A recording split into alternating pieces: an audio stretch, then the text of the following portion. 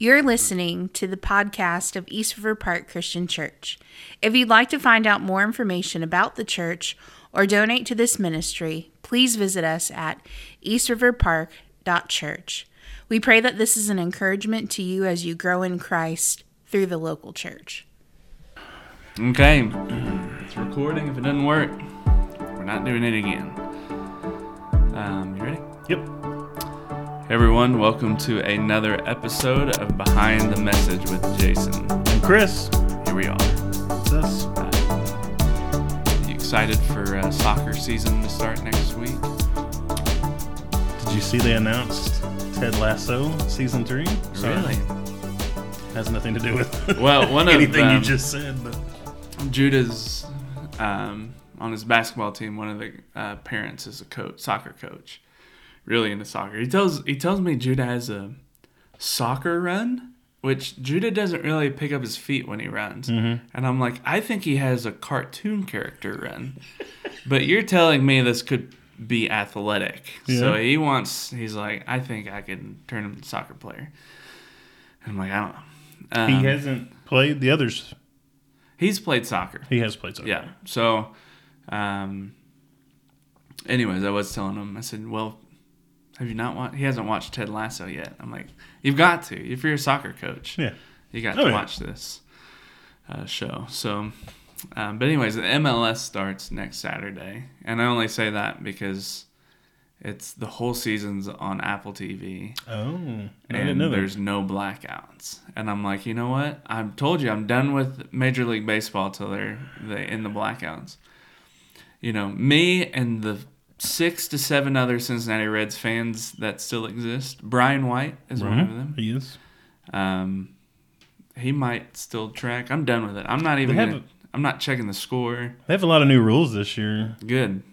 The rule is me not watching it. Okay. Well, the MLB TV, they're including all the minor league games this year. I thought they did that before, but okay. Well, if they did, they're just trying to trick me. Like, this is something new. I'm not watching it. I'm done. I'm not going to check the score. I'm not going to read Reds news. This is my season of boycott. I'm tired of trying to watch a team, you know? Like, I'm willing to pay. Or at least, use your free account. We'll have to see if they keep doing it. All right, well, anyways, speaking of sports, we had the Super Bowl on Sunday, and since we finished last week with a commercial question, we're kicking off this week with a commercial question. There was plenty of good ones and interesting ones. This is one of them. What do you think of the He Gets Us Super Bowl commercials? If people don't know what we're talking about, you either didn't watch Super Bowl, or I guess you could watch them on YouTube. He Gets Us, they're kind of like commercials about Jesus in their mind. So, what do you think about them? Was that a good thing, bad thing? Go for it. You're talking about... I didn't see them during the game. I had to go look them up. Oh, okay. The one, before I get into it, there were two different ones. Okay. The one about the He Loves Your Enemies. Yeah. I didn't think that one was too bad. Okay. Of the two. The other one I thought was ludicrous. Which one? The We Should Act Like Children or something to that effect. I don't know. I didn't watch. You didn't watch them? I didn't. I don't remember. I watched several of them before the Super Bowl. Yeah, I mean, I've seen them. The buzz was like, hey, they're going to, Other than that one I just mentioned, I didn't really care for any of them. Right. I think, what was the word I was going to say? They're emotionally driven, I think. Yeah. I don't know, like they're trying to trick you into following Jesus or something. I don't know if that's the right way to say it. That is funny. You're like, you like that? Well, it's Jesus. It's Jesus. What do you think? He gets you. Yeah, I mean, after the Super Bowl, there were articles like from both, and it didn't make anyone happy. Right. The left was mad. The right was mad. It was kind of ironic, and I think the at least the intention of the commercials of like, we're gonna really reach everyone, and everyone's like, we don't like it, you know. Well, yeah, and like none of them, they're trying to reach all these people, but with what? There's no. I mean, I haven't gone to the website to see what's there, but in the commercial, there's no. I mean, there's not that I'm seeing a gospel message. There's no talk of sin or any of this or changing your life. It's Jesus gets you. You know. Well, yeah, obviously. Yeah, that's for anyone that cares. You can look. There's a little thing you could search. It's 7 Problems with He Gets Us campaign with Natasha Crane, and she has some really good thoughts on that. I'm not, for the sake of time, not going to read them all, but some of them said Jesus is presented as an example, not a savior, which I thought was helpful.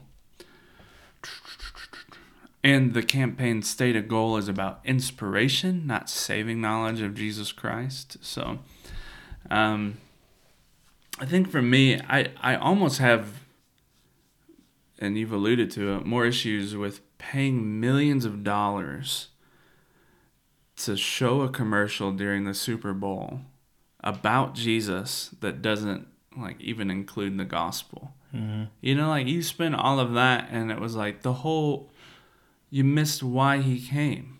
Yeah. You know, like even the whole Philippians passage about he getting us, or that Christ can empathize with what we're going through, is about the gospel.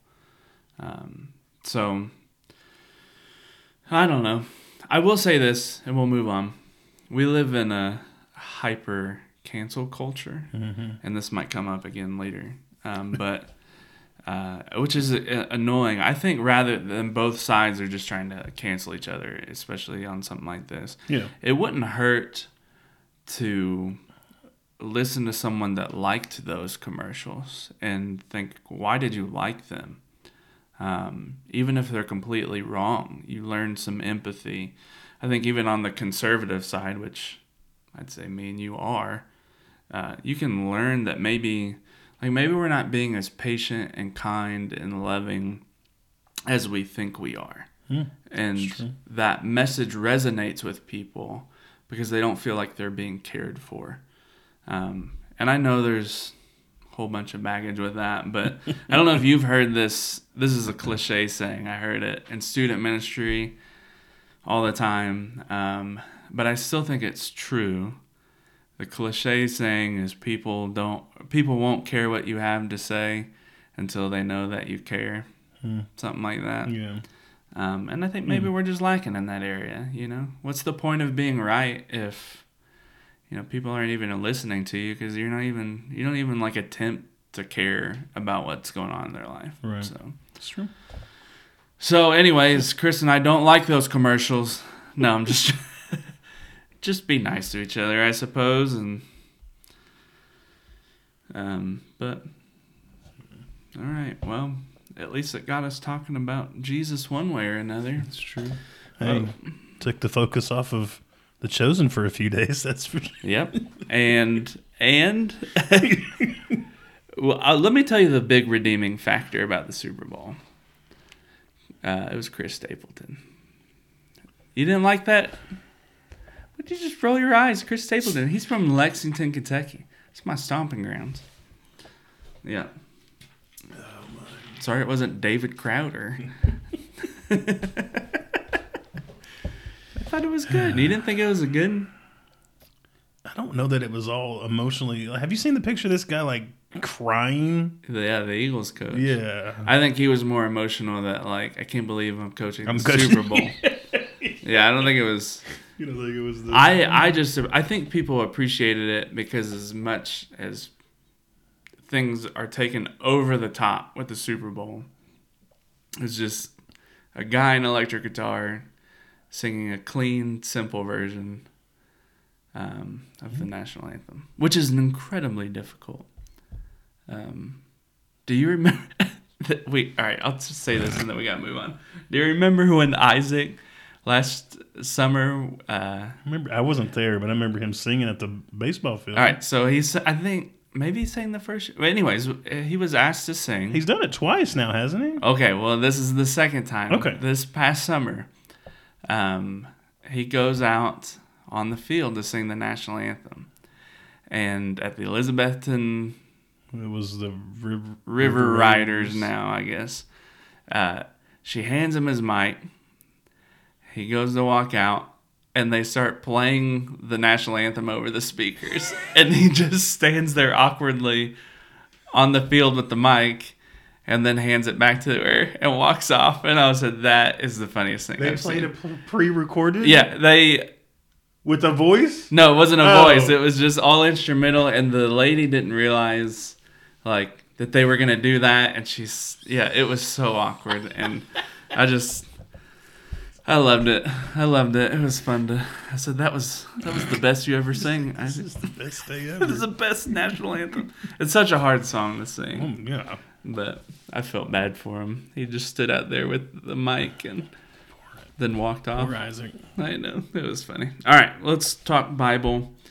1 Samuel chapter 10, 2 through 27. Yep. It was on par with being just as long as last week's. I answered the question, what do you need to be saved? Now, maybe to set that up, I had shared, like, that's not what that passage answers. That's not the question it answers. But pulling from Saul's anointing to answer this question, what do you need to be saved? All right. Kicking it off with you, Jason. If God asked you why he should let you into heaven, what would you say? Well, I say, you get me, right? You get us? That's what they told me at the Super Bowl, that you get us. I thought, no. I started bringing this question up a lot. There was Mark Franzine in our last church, a very godly, humble, elder, quiet guy. Loved Wayne Grudem's systematic theology book and every membership class. So I guess we interviewed people there like we did here, but they did a full-blown membership class before you could join the church. Okay. And if Mark was in this meeting, Mark was going to ask this individual or the couple that question. Like, if you were to die today and you were to ask why you should be let in heaven, his go-to what should question. you... It was his go-to question. I think he had heard it from someone in the past.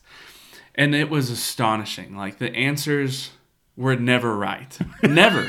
They were never right. And Wow. I think that kind of question exposes some unspoken things that you thought. I guess that would be unspoken, but you know what I mean. The things that you really believe that maybe you don't say out loud. And the 9 times out of 10, it was about being good. I was good. And then people would also, of course, if they grew up in church enough, they would talk about Jesus dying for them, but it was in a list. It wasn't. It was among the other things. And his point, and the point, is the only answer is Jesus. There's nothing less than that. There's nothing more to that. It's not Jesus. You should let me in because of Jesus, and I did a lot of great things. This is John 14:6. Jesus said to him, I am the way, the truth, and the life. No one comes to the Father except through me. There's a really good clip from Alistair Begg that he kind of shares an illustration about that question. About, how did you get here? Who let you into heaven? It's good.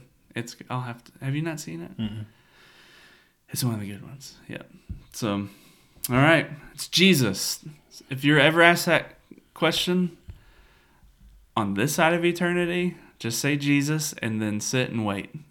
Because that's the only answer you need. When you get to glory and if you're asked that question, just say Jesus. Boom. Yeah. And they're like, wrong. And you're like, uh-oh. No, I'm joking. Wrong. I thought you were. Yep. All right. The question that you do not want to answer. I had this quote from Martin Luther. Yeah, that you did no explanation on, by the way. That's why we have behind the message. That's the Yeah. whole point. We are saved by faith alone, but faith that saves is never alone. What does that mean? All right. Having faith and doing nothing is impossible. So you can't have faith and not act on it. If you truly have faith, you do the works of mercy out of love for God. Yep. Are you? No, I think that was a great answer. Mm-hmm. I mean, the simple, like, faith without works is dead. I mean, it's not real. And I think to your point, trying to explain that, it's impossible to have faith and not have works. So I think that's whatever way is helpful for you. No, that's good. You dreaded that, and that was a good, clear, simple answer. I literally looked at this question, skipped over it, looked at it again like after lunch, skipped over it. It was literally 10 minutes before I had to leave to come to meet you that I answered that. Wow. Well, you were right. Good job. All right, what do you need to be saved? I had 3 words, 3 subpoints. So 1, 2, 3, and then ABC. Yep. So the first one was you need the Spirit. Not a rush of the Spirit, but an indwelling of the Spirit. Yep. So Jason, how did the Holy Spirit impact those in the Old Testament? I did reference this on Sunday, but just for clarification, the Holy Spirit would often rush upon someone. You see that with Samson as a judge, that he becomes super strong. Mm-hmm. You see that with Saul, who certainly had no business prophesying as some random guy from Benjamin, and the Spirit rushes up upon him, and he prophesies among prophets. Yeah. I didn't go into it more, but I think there's clear evidence in the creation account that the Holy Spirit is evident in creation. Yeah. So the Holy Spirit has a massive impact on the Old Testament as you go through. It's not like we get to Pentecost and you're like, oh, there's the Holy Spirit. It's Holy Spirit has a huge impact throughout the Old Testament, and will continue to have influence as we study 1 Samuel. So for you, I guess, is when did the Holy Spirit indwell believers in the New Testament? Just answered it. I did. It's from Acts chapter 2, 1 through 4. When the day of Pentecost had fully come, they were all with one accord in one place. And suddenly there came a sound from heaven as of a rushing mighty wind, and it filled the whole house where they were sitting. Then there appeared to them divine tongues as fire, and one sat upon each of them. And they were all filled with the Holy Spirit and began to speak with other tongues as the Spirit gave them utterance.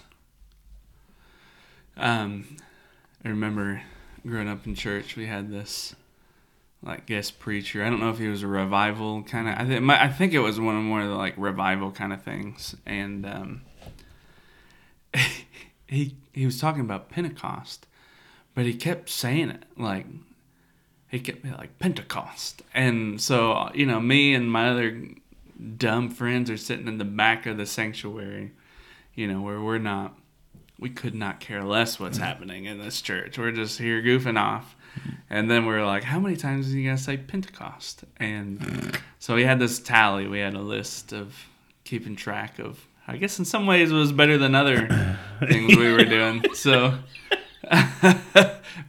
so I can never hear Pentecost and not think being a dumb kid in the back of a church. Speaking of your home state and revival, have you heard about this? Yes, it's coming up. It's coming up in this. Okay.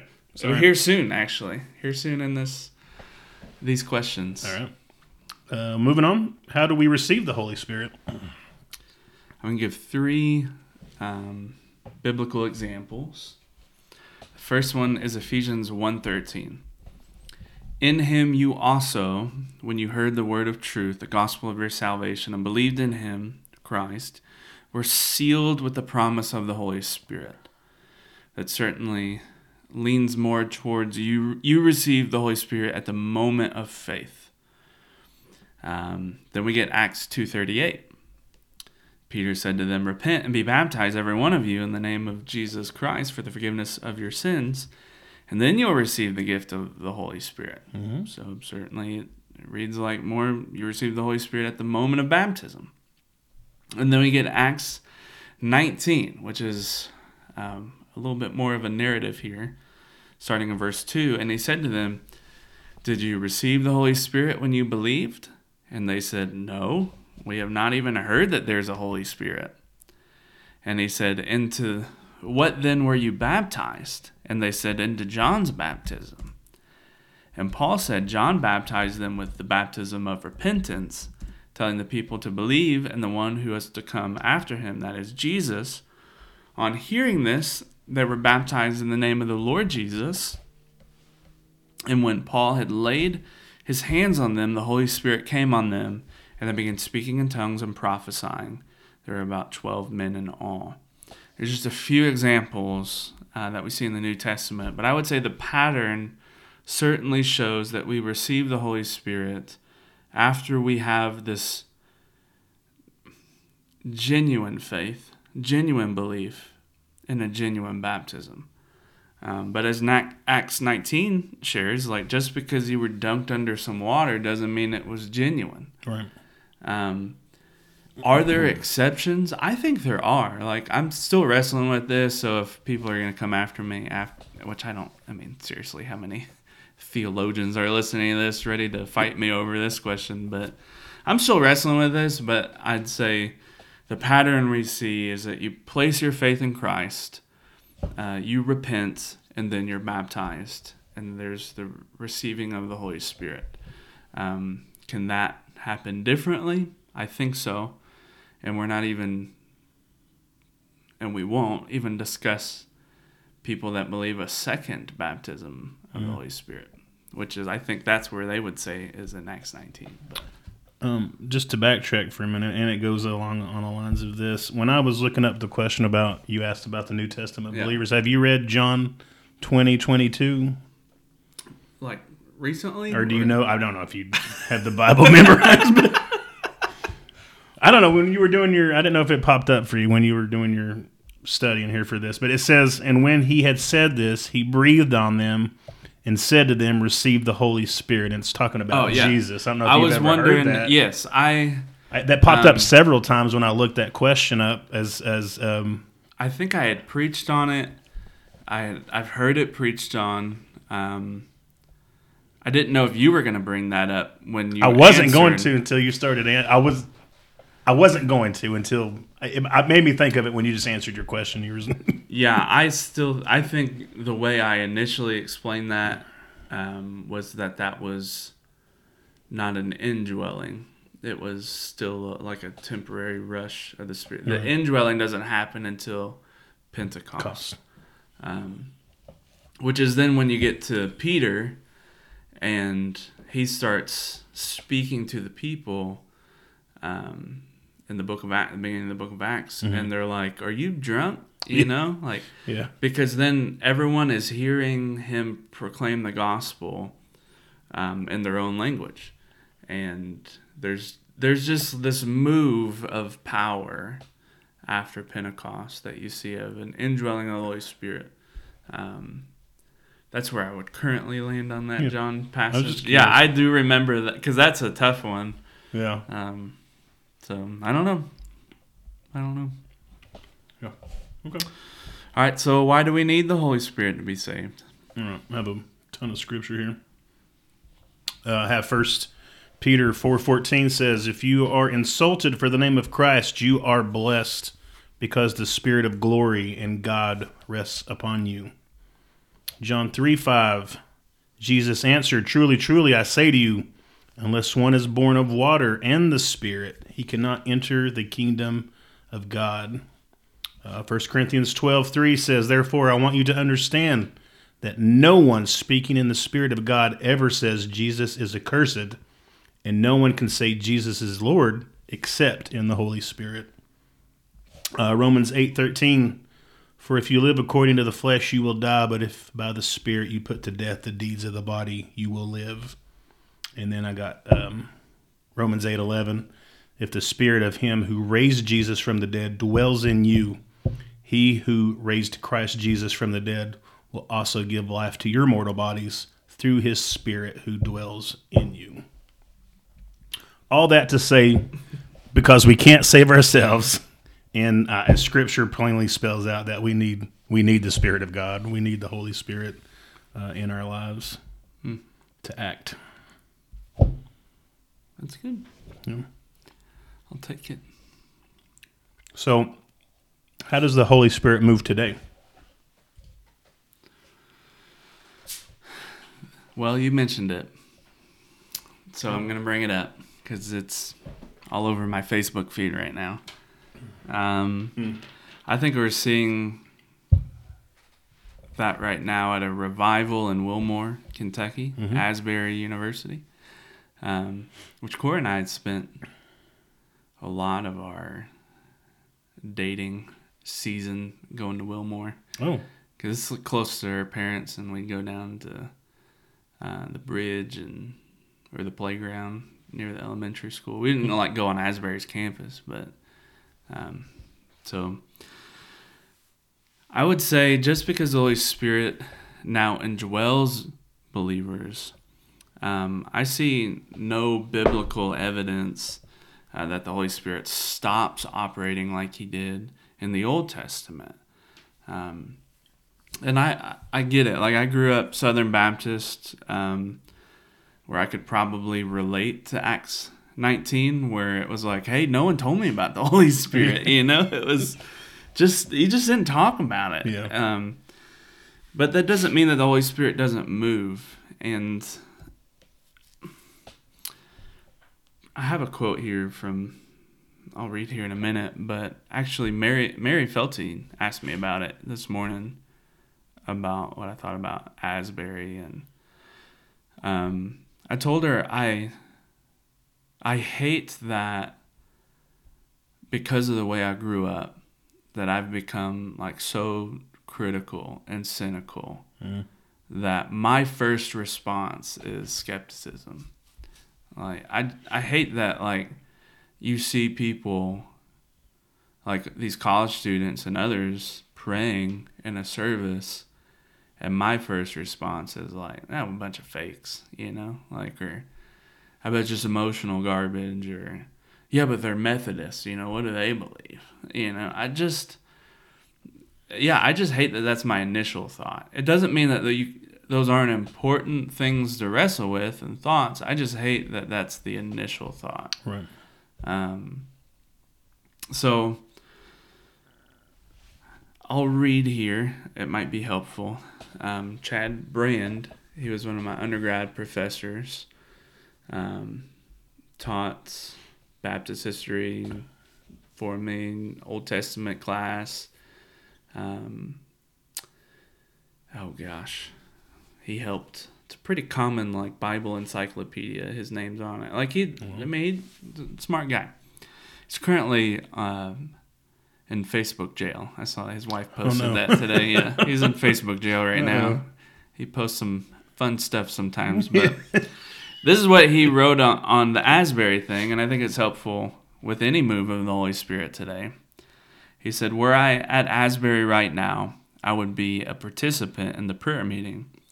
I would encourage students to seek the Lord, confess their sins, though not every sin needs public confession, read their Bible, share Jesus every chance they got, and reflect on how renewal affects their moral lives.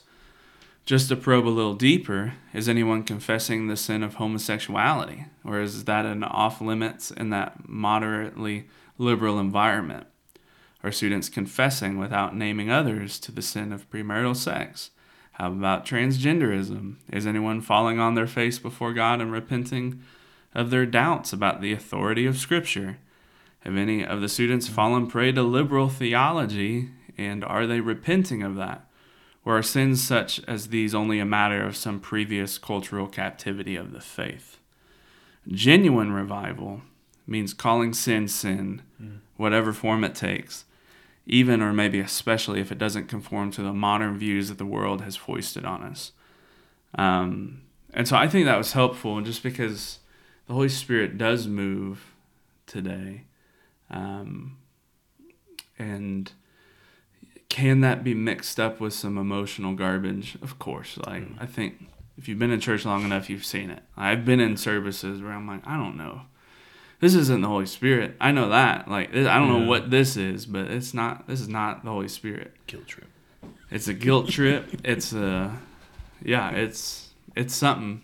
Yeah. But that genuine move of the Holy Spirit, it should drive us to repentance and back to the Word. So I think we should, I don't know, maybe not be as critical as we are. I'm just talking to myself, so, I mean, let's just say if it was genuine, we don't know that right now in the middle of it all. Let's just say it was, time will tell, as good as it can be of a revival. Like, when you look at those pictures and you read those stories, why aren't we thinking we want that for our church? We want that for our community. Like, rather than just, oh, that's awesome, move on. That's awesome, or they're just a bunch of, naive college students. I don't know. I hate that about myself, and I don't want, that's not a right way to think about it. So I do have a funny picture about the revival. I'll show you. I'll show you here later. Doesn't mean that we can't joke about things. It's super funny. All right. Well, that's the Holy Spirit. Let's move on to the heart. Letter B was not just another heart, but a new heart. So how did Saul have his heart transformed, Chris? Super simple. Short answer, the Spirit of God rested upon him and changed him. God was with him. Yep. For a little bit. Yep. Spoiler. Jason, why do we need a new heart? Ephesians 2:1. And you were dead in the trespasses and sins. We need a new heart because we had a dead heart. And dead hearts don't need to be motivated. They don't need to be challenged. They don't need to be emotionally encouraged. They don't need words of affirmation to keep them going. Dead hearts are dead. We need a new heart. But with that being said, I need to clarify something. I think this was tough for Sunday. Because I knew what I meant when I talked about this on Sunday, but I'm not sure how clear it was to everyone else. I think I probably misspoke, or at the very least confused people at times. I think the Lord, meaning this, the Lord can still speak and touch and move your heart through the teaching of His Word today. Yeah. Have you listened to the message yet? Yeah. Okay, so I had referenced people that come up to me and talk about, like, that touched my heart. And I'm like, but we need a new heart. And hopefully I don't want to discourage, like, it's okay that happens, even which was funny, that Waymaker song talks about God touching our hearts. And I was like, the few people were joking about it on Facebook. I didn't want to discourage that. Right. Like, there are, like, just because something impacts you emotionally doesn't make it wrong. I thought you mentioned that. Yeah, but I don't know how clarifying I was with it. I think they're just two separate realities, like, they're two separate issues. Yeah. Like, just because, and this, maybe I thought about this more after, like, just because you feel like a preacher, and I listen to preachers like that, you just feel like they can articulate what you feel and think, but struggle to articulate. Like, that's why you like listening to them. They help. It's just not, that's not a bad thing. Like, they help articulate in a very biblical, saturated way. It's not just a psychological pep talk, but you're like, oh, like that's what I was thinking. I didn't know how to put it. And the way they said it was helpful for you as you grow in your faith and wrestle with the Word. So the Lord can touch our hearts in powerful ways even now. But like the Holy Spirit, that should drive us back to the Word. Yeah. Not this, that emotionally impacted me and I feel better and then I go on with my day. It's, well, did it drive you back to the Word? Because if it doesn't, then that wasn't from the Lord. So anyways, if that was clarifying or made it more confusing, who knows? But yeah. All right. What does it mean to be a new creation in Christ? I mentioned this. Means that we have died with Christ and we no longer live for ourselves. Our old ways are dead. It's replaced with a new way of living where we're giving glory to God, hating our sin more and more, and daily repentance. All that good stuff. That's good. Yep. It's that C.S. Lewis quote. He talked about, like, we need, like, basically, like, Jesus came to make creatures sons. You said that one. Yeah. I was trying to think of that. Try not to overuse C.S. Lewis quotes, you know. Think C.S. Lewis was a universalist? I don't know. I think he could have been at times, but it's all right. Still have good things to say here and there. All right. What do you need to be saved? So we had spirit, heart, and you need some evidence, or a lot of evidence. So C, not just temporary obedience, which is kind of the pattern we see in Saul's life, but a lifetime. Why didn't Saul? This is kind of left field, and I only threw this in there because there was several things that I didn't walk through on Sunday in the story that I was like, this message is gonna be 2 hours, you know. But I do find it interesting. Like, Saul tells his uncle about the donkeys, but he doesn't tell him anything about this kingdom. Why do you think that is? Well, I went back. I listened to the sermon. I read the scriptures, and it didn't really say anything. So I went and looked at some commentaries online. So looking over several commentaries, they attribute it to Saul's modesty. Mm-hmm. He may not have told his relatives because they might not have believed him. It may have caused envy in them. But he also knew that Samuel wanted it to be kept a secret as well, I think. That's a strong point. Yeah, I didn't think about that. You'll see that even with David. There's always like the secret anointing, right, and then a public proclamation. So even when Saul is still king, God's like, yeah, well, David, you're king now. You know, like, there's a secret anointing, and then this public proclamation, which even goes back to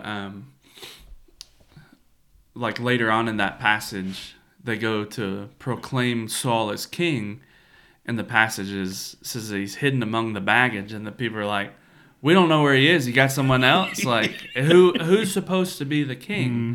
And I think it was almost as if that's put there as a reminder of like, no, the Lord chose Saul. Mm-hmm. You didn't go look for him and find him. The Lord found him and chose him. I think that would be the application there, even though we didn't get to it on Sunday. But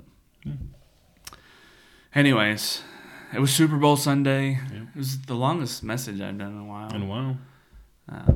I'm just trying to creep up to 45 minutes.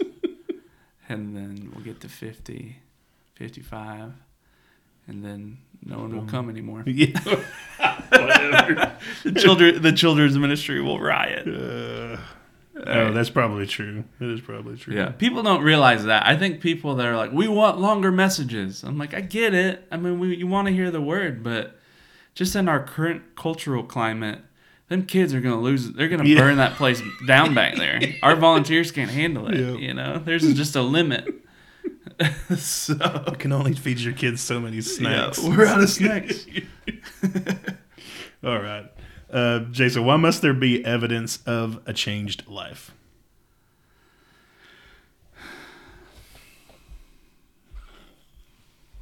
I'm going to look this up. Hold on. Let me read this verse. Can I read the... I'll just read the NIV. Can I do NIV? Can we do NIV? Which version? Let's do the King James version. Let's do King James. That'll be fun. That's not that different. And this one, Galatians 5:22 through 23, which I should have memorized since it's a song and kids have it memorized. But the fruit of the Spirit is love, joy, peace, long-suffering, gentleness, goodness, faith, meekness, temperance.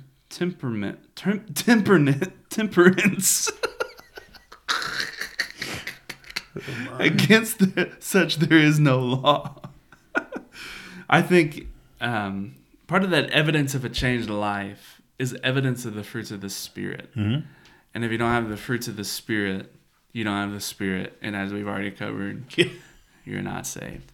But I think we need to be careful in how we view that, because we are so quick, especially with other people. We all become fruit inspectors. You're like, well, they don't have this. I don't see fruit right now in their life. They're probably not saved. Or they've got that, but they need more fruit in this area. It's like everyone becomes a fruit inspector, and I'm like, that's not the point. Like that's not the point. Yeah. I mean, you could say at the end of someone's life, and let's just say at some point they were baptized. They did have, it seemed at the time like they had a genuine conversion, but you're just not sure. And at the end of their life, you're like, we've all been there. I think we've all been to a funeral where you're like, this person absolutely, like if they're not in heaven, I'm not going to, there's no way I can get there. Which I know goes against the whole Jesus thing. It was just a joke, guys. But I think at the end of someone's life, you're like, there was so much fruit, like it was evident that they loved Jesus and followed his word. And then there's others that you're like, I'm not sure, they, it seemed like they professed faith at some point, but, I'm not going to go in a funeral and say like, Sorry guys, I, after talking with the family and inspecting some of the fruit, I need to share the bad news. I just don't know, and no one else does. But I would like to say, too, the evidence of a changed life is evidence of, did you keep the faith? That's stronger than, like, how, the changed life is, how good you were here and there. Did you keep the faith? Did you hold fast to the faith? And as you mentioned earlier, that produces those good works. So hold fast to the faith, not hold fast to being this perfect version of a better version of your previous self. That could have been a longer answer, but for you, Chris, what does it mean to pick up your cross every day? All right, so to carry a cross in Jesus' day meant death, a death by a crucifixion. The Romans would force convicted criminals to carry their own crosses to the place of crucifixion, as we see in the crucifixion story. So one must be willing to die in order to follow Jesus, dying to self in absolute surrender to God. That's good. Yep. No, I think there's... Oh, sorry. I'm not. Go ahead. I'm Fire not it away. I have one more thing. It's just a verse.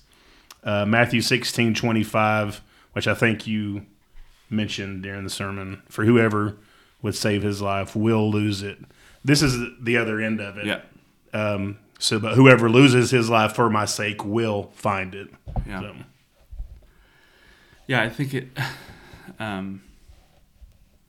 and I'll tie in... Well, I'll answer that in the next question. Okay. The next question is for you. Can you be saved and spend your life doing whatever you want?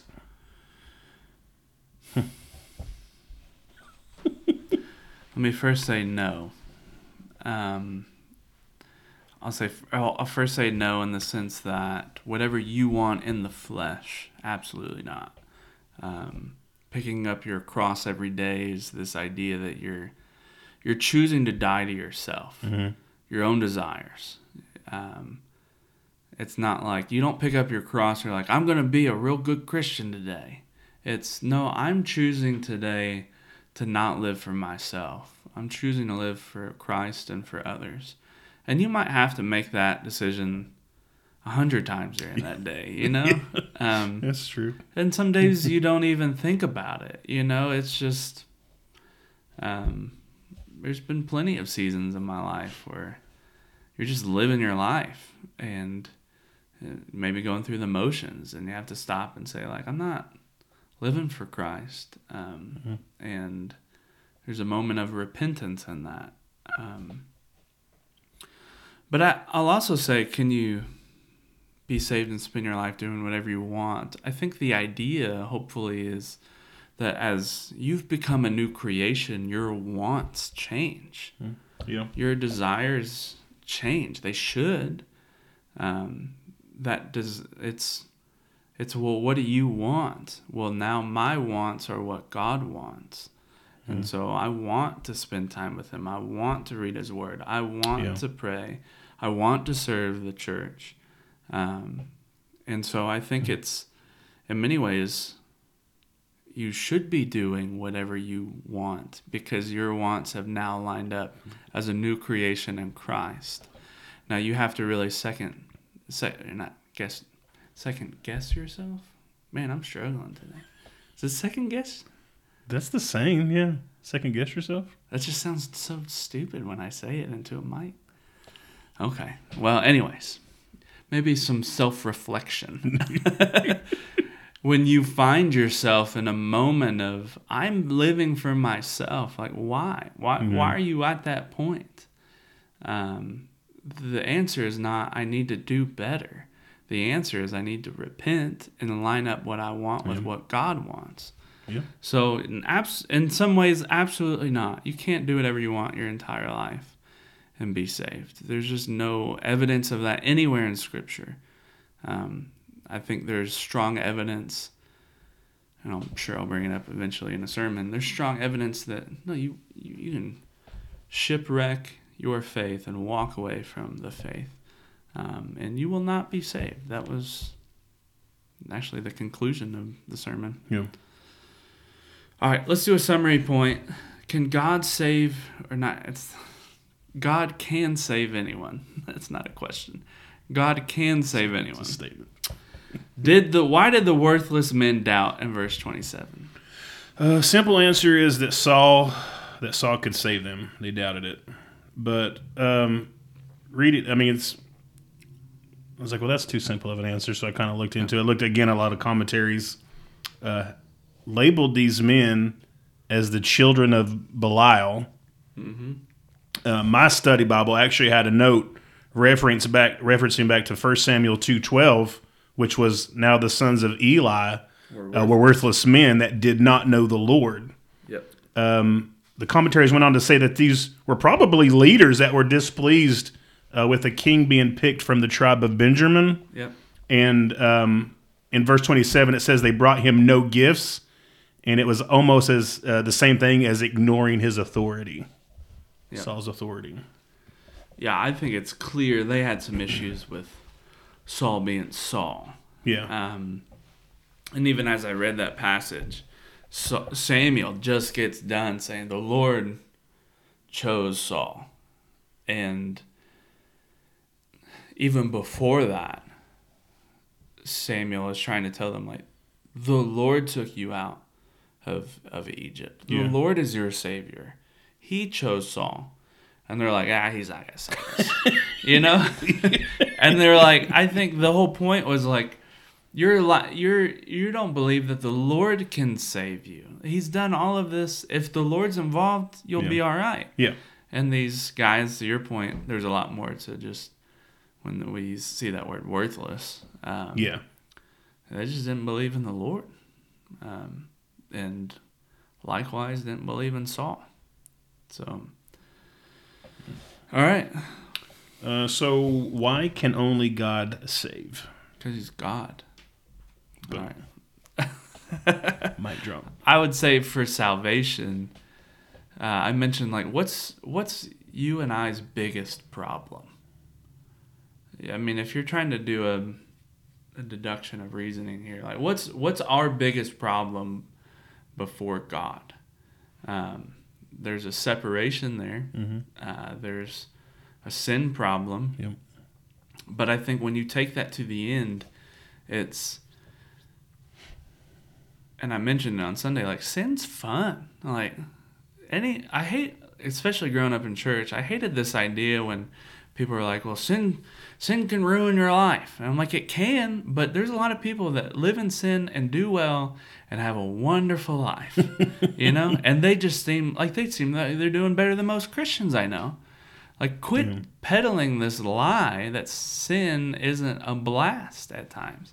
And in many ways can get you pretty far in life. I think David mentions that in the Psalms. Like, he's just tired of the wicked thriving when he's not, So the bigger problem is that sin is a debt payment that's going to be paid by either the wrath of God or the righteousness of Christ. So I think when we talk about like why can only God save, because the wrath of God will be poured out on unbelievers. And who can fix that problem? Who's going to stop God? It's God. If you believe in the supremacy of God and that there's not someone else out there that'd be like, well, I can take care of that, or how dumb we are, how foolish we are, we think, well, I can take care of that. If God's wrath is going to be poured out, who's going to be able to stop God from doing that?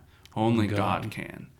And that's why Christ came. So the wrath of God was poured out on Christ, who is God, and then Christ gives us his righteousness. I don't think I just heard that a lot growing up. Mm-hmm. I think you just hear, you're a sinner, Jesus forgives your sins, and then you feel bad for him because you're like, well, I'm a loser. I can't believe he had to die for me. You just missed all of this reality of the cross. Like, the wrath was poured out on Christ. Mm-hmm. And not only are you forgiven, which I heard Stephen Lawson share this, which was helpful. Like, being forgiven, paying your debt, means that your bank account is zero. You're still zero. The gospel is that Christ gives you his righteousness. That theological word, he imputes. He gives you righteousness. Now, not only are you not going to get God's wrath, your bank account's full of his righteousness. So, why can only God save? Because, he's God. There you go. That's my answer. If only God can save, what part do we play among our unbelieving friends and family? I'll say a very, very small part. No, I mean, we can pray for our unbelieving friends and family. We can share the gospel with them. We can share our testimony with them. I mean, we can lead them to or introduce them to Christ, but we can't save them. I mean, there are some things that we can do, but at the end of the day, so I'd say we have a very small part, or I would say we would have whatever part God wants us to have in that process. Right. Yeah.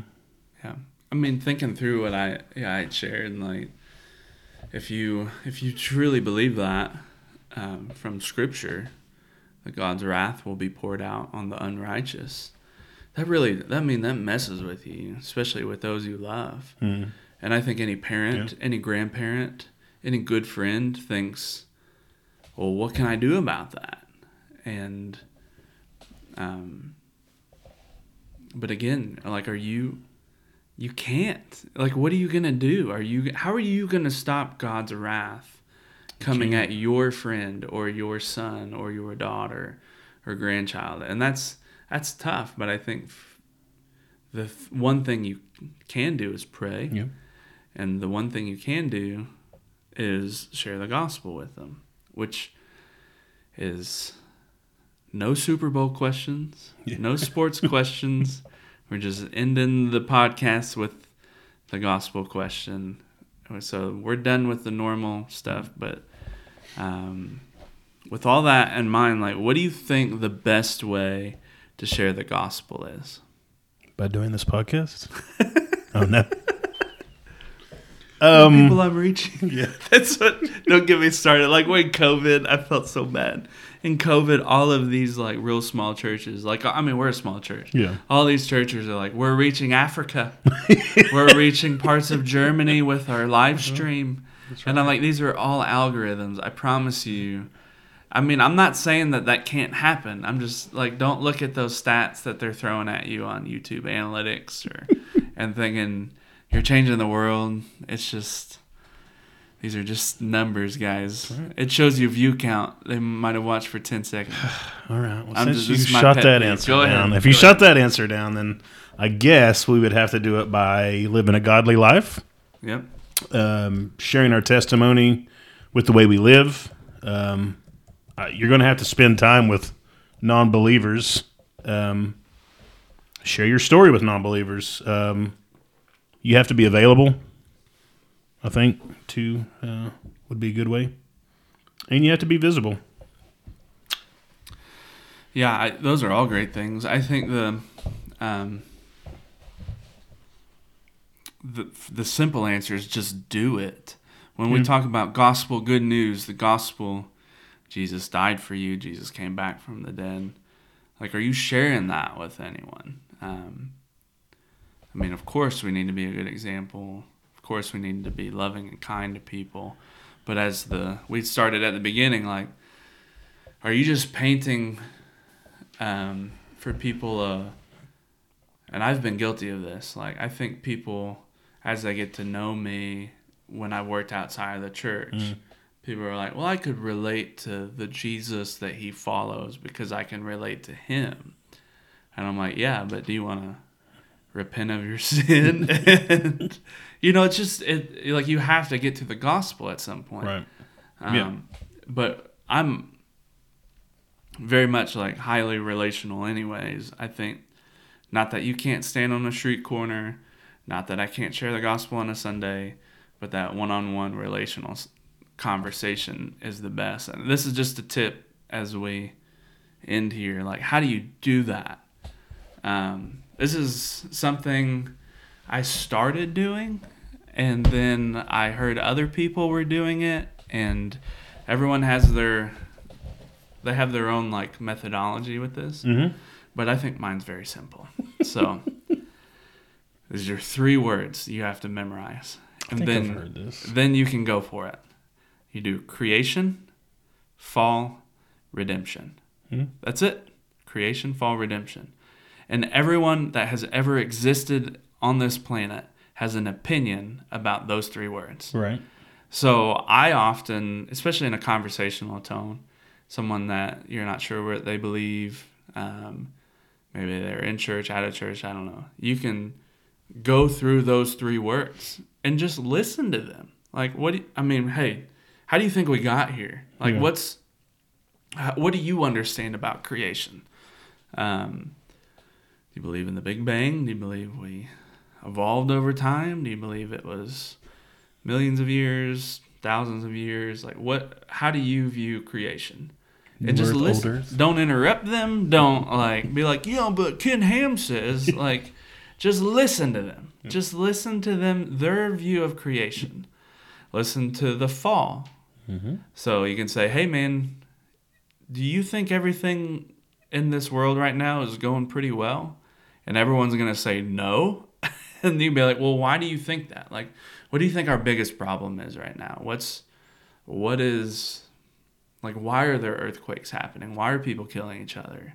Is it gun control? Like, we need more gun? Like, just listen to people. Listen to how they view what's wrong with what's going on. And then redemption. Be like, what's your answer to that? So we go through, all right, what's wrong with the world right now? Right. What do you think's wrong with it? And then you tell me, how would you fix it? What do you think the answer is?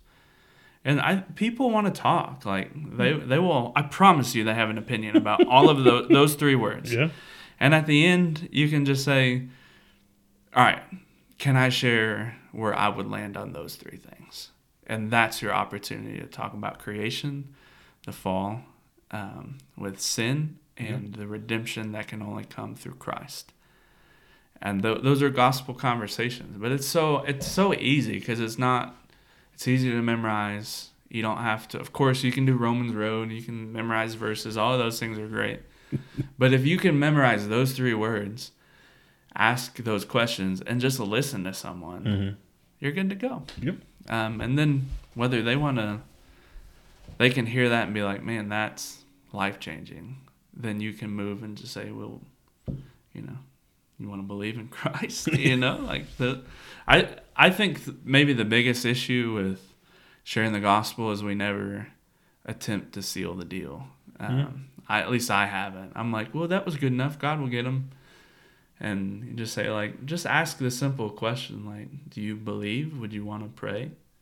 And just do it. I mean, most people we sit here and talk about, the best way to share the gospel, and people are like, I've never shared the gospel, I haven't done it in years. I'm like, well, just do it, That's the best way. So, creation, fall, redemption. I'll write a book about it. It's called The Bible. Bestseller. It's a bestseller. It's great. I know. He gets us. He does. You want to pray? I think I've prayed for the last 2 weeks. I think it's your turn, friend. All right. It's an hour in. Let's pray. I got to go Wow. home. God, thank you so much for your church, and thankful for Chris and his time and commitment to not only prepare but to record. And we're thankful for your word, just to wrestle through these things and go a little deeper into the passage from Sunday, but I'll also wrestle with some questions that a lot of us might ask. And so, God, give us grace in all of this. God, we look forward to gathering Sunday and continuing to study your word, and we pray these things in your Son's name. Amen. Amen.